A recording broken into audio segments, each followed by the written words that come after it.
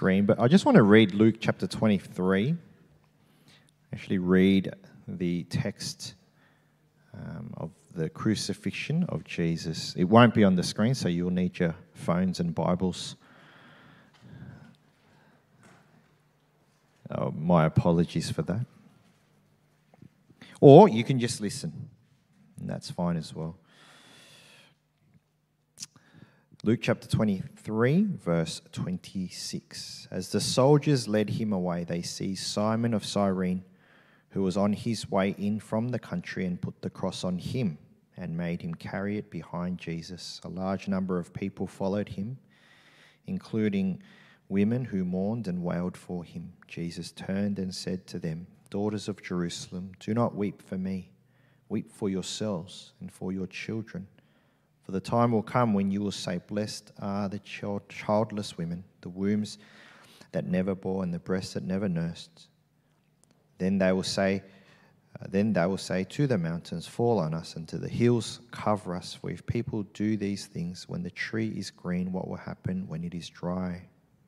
2 other men, both criminals, were also led out with him to be executed. When they came to the place called the Skull, they crucified him there, along with the criminals, one on his right, the other on his left. Jesus said, "Father, forgive them, for they do not know what they are doing." And they divided up his clothes by casting lots. The people stood watching, and the rulers even sneered at him. They said, "He saved others, let him save himself, if he is God's Messiah, the chosen one." The soldiers also came up and mocked him. They offered him wine vinegar and said, "If you are the king of the Jews, save yourself." There was a written notice above him which read, "This is the King of the Jews." One of the criminals who hung there hurled insults at him. "Aren't you the Messiah? Save yourself and us." But the other criminal rebuked him. "Don't you fear God," he said, "since you are under the same sentence. We are punished justly, for we are getting what our deeds deserve, but this man has done nothing wrong." And then he said, "Jesus, remember me when you come into your kingdom." And Jesus answered him, "Truly I tell you, today you will be with me in paradise." It was now about noon, and darkness came over the whole land until 3 p.m, for the sun stopped shining. And the curtain of the temple was torn into 2. Jesus called out with a loud voice, "Father, I commit into your hands I commit my spirit." When he had said this, he breathed his last. The centurion, seeing what had happened, praised God and said, "Surely this was a righteous man." When all the people who had gathered to witness this sight saw what took place, they beat their breasts and went away. But all those who knew him, including the women who had followed him from Galilee, stood at a distance watching these things. And we'll finish there. In the end, everybody dies. The rich, the poor, the healthy, the unhealthy, the single, the married. It doesn't matter who you are. It doesn't matter about your background. It doesn't matter about your ethnicity. Our reality is this: we cannot escape the reality of death. In the Christian calendar, Good Friday is the day that we remember the death of Jesus Christ. And what's interesting is, in our calendar, there is no individual death that is remembered in this manner across the globe. There is no one single death that has been recorded that caused so much controversy and so much chatter. What was it that made the death of Jesus so unique and also so important? There are 2 things that we want to look at today. Firstly, he died a sinner's death, and yet he was innocent. Jesus was crucified, meaning he was nailed to a wooden cross and left there till he died. Now, this is a form of capital punishment in the Roman Empire, and this was a form of capital punishment that was reserved only for the worst criminals. So, capital punishment, in our day would be, I don't even know what they are these days. Shooting, hanging, lethal injection. But why the crucifix was the worst was it was the one that was created to inflict the most pain before the person was to die.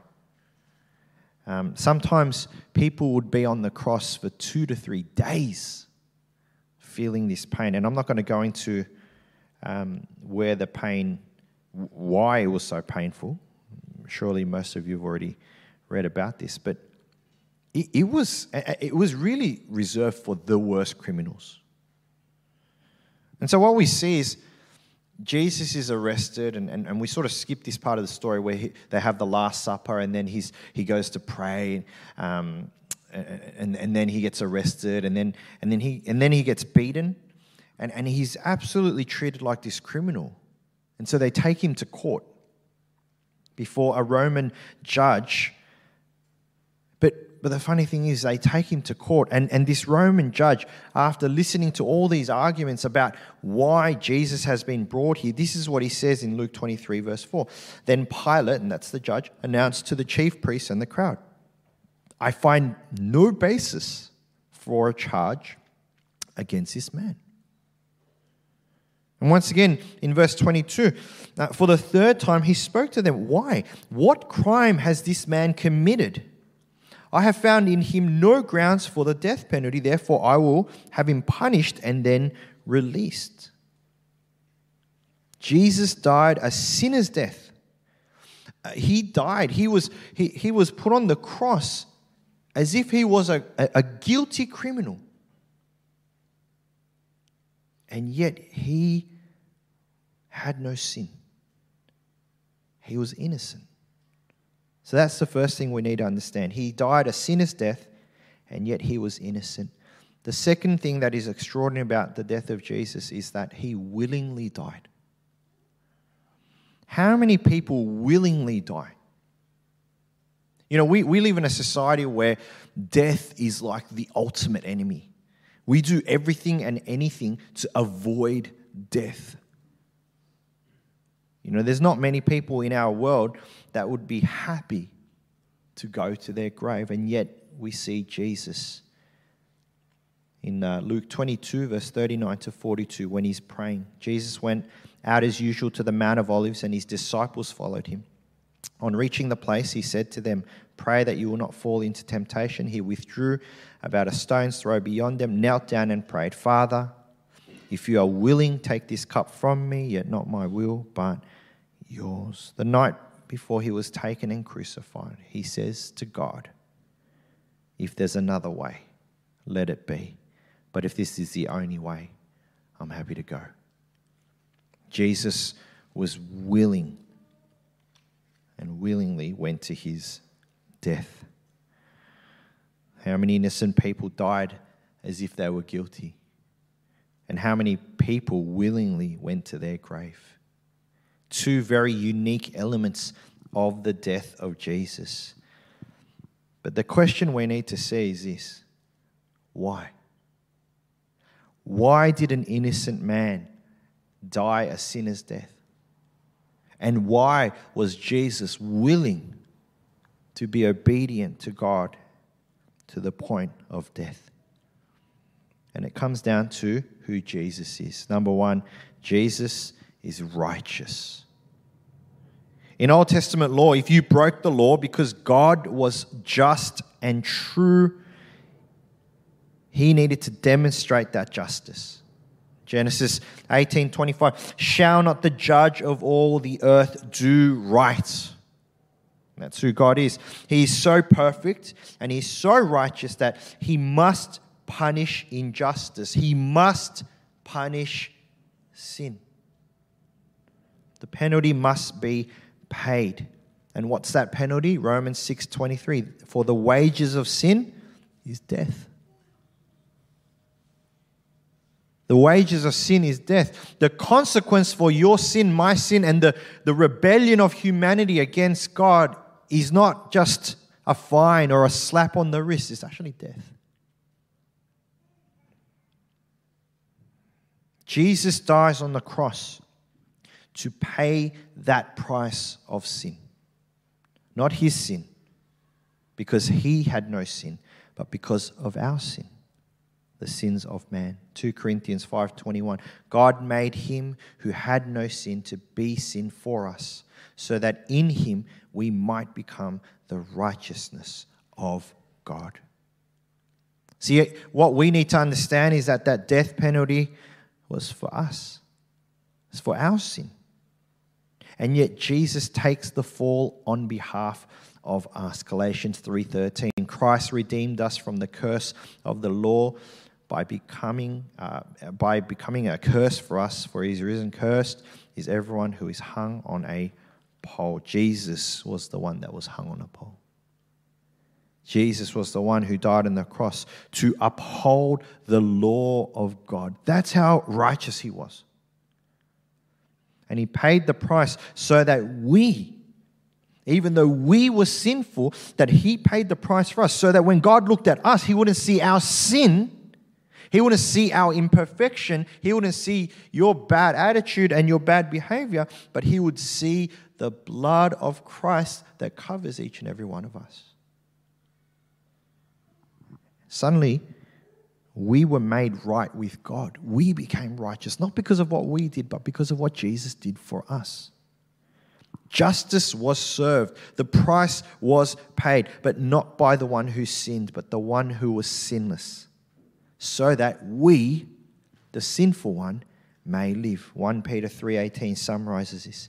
For Christ also suffered once for sins, the righteous for the unrighteous, to bring you to God. To bring you to God. He was put to death in the body, but made alive in the spirit. Why did Jesus, the innocent man, die a guilty death? So that he could make the unrighteous righteous. But secondly, why did Jesus willingly die? Why would he willingly do that? It's because God is love and Jesus is love.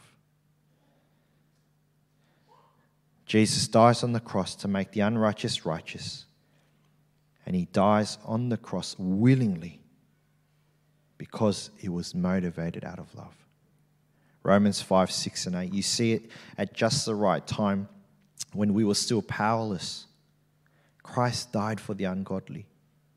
Very rarely will anyone die for a righteous person, though for a good person, someone might possibly dare to die. But God demonstrates his own love for us in this: while we were still sinners, Christ died for us. What makes Jesus stand out is the love that he had for humanity, the love that he had for his people, and the extent of this love. John 15:13. Greater love has no one than this, to lay down one's life for one's friends. The willingness of Jesus to die on the cross. Sometimes we think about the word sacrifice. And Jesus dies on the cross and he sacrificed himself for you and for me. But we have to understand, there are certain words where there's just levels. Love is one of those words. I love you. That word love has so many different levels. When I say to my wife, I love you, and when I say to chocolate ice cream, I love you, not you, I love chocolate ice cream, same word, but it just means something different. And I think the word sacrifice is the same thing.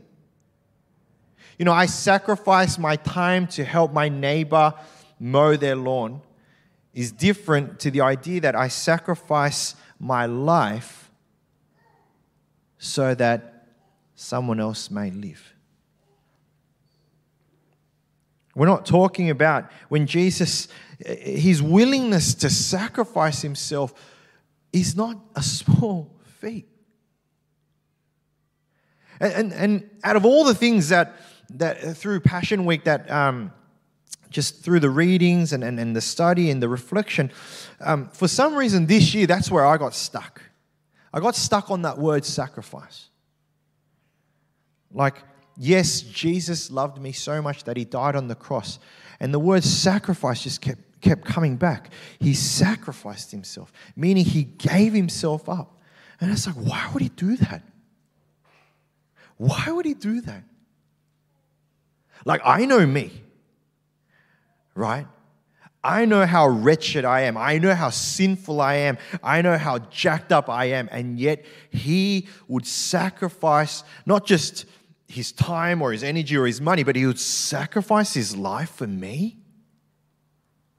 Why would he do that? And the only conclusion that it comes down to is that it's because he loves me. And you know what? To be frankly honest, I don't understand that completely. I don't understand how he could love me so much that he would die for me. Like, the closest that I get to that is to when I think of my family, my wife, my kids. And I started thinking, how, I love them. How far would I go? What would be considered a sacrifice? And I really wondered, right?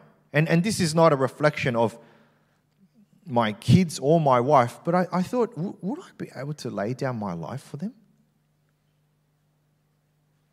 Like, do I not treasure my life? And would I be able to do that? And honestly, and hand on heart, like, my answer is I hope that if it came to that point, right, I would be able to do that. But it's one of those things, it's sort of like, could I? Because it's such a weird concept. And so when we think about the cross, it's not that, could Jesus die for me because he loved me? It's Jesus died for me because he loved me. It actually happened. It's not a question of could he, or would he, or should he. He did. Because he loves you. Over the last 3 months, we've been in the Gospel of Luke. And we've been studying the life of Jesus through the lens of Luke. And the whole, the big sort of statement, the series has been, there's something about Jesus. And that's the big thing. There's something about Jesus. Like right from the beginning, right? His miraculous birth. And now we see his death that impacted humanity. We see that there is no one like Jesus, the innocent Son of God who would die for the sins of the world, for your sin and mine, so that we could be made right with God again. Something that you and I could never achieve on our own. Our good works are not even close to the perfection of God. And so Jesus, he becomes that perfect sacrifice for us. So that even though we were still sinners because of his death, we've been made right with God. We are made righteous. And he did all this not because he would gain anything, but he did it because he loves us and he loves you. And he chose to go all the way to the cross for you. What's crazy about Jesus is there is no one that is more powerful than Jesus. There's no one that has more authority than Jesus, and yet there is no one that is more loving as Jesus. And this is what makes Jesus so different from anyone else in the world, any figure in the world. His perfect righteousness and his unconditional love. And this is what we remember on Good Friday. So today, as we remember the death of Jesus, I want to leave you with this challenge. On Sunday, I said there's a difference between knowing that Jesus is a king and knowing that Jesus is your king. And in the same way, there's a difference between Jesus, the idea that Jesus can make humanity right with God, and that Jesus can make you right with God.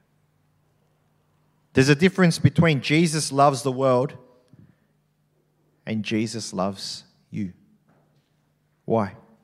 Because it's personal. So many times we hear sermons and we hear talks and we consider the theology, or we consider the theory of what's being said or what's being read. But you've got to understand, friends, that this is God's story and you're a part of it. This is a real life story. This is as real as it gets. He made you right with God because He loves you. There's no one that's going to love you more than Jesus loves you. So in a moment, we're going to take communion. The bread that represents the body of Christ that was broken on the cross. The wine that represents the blood of Christ that was shed on the cross. But this morning, on this Good Friday, as we take communion, I want you to be reminded that all of this, all of Good Friday, all of His pain and suffering, His whole life of ministry leading to this point, He did it for you. So why don't we take a moment to pray and reflect, and then we'll take communion together. Let's all take some time to pray. Let's close our eyes in prayer.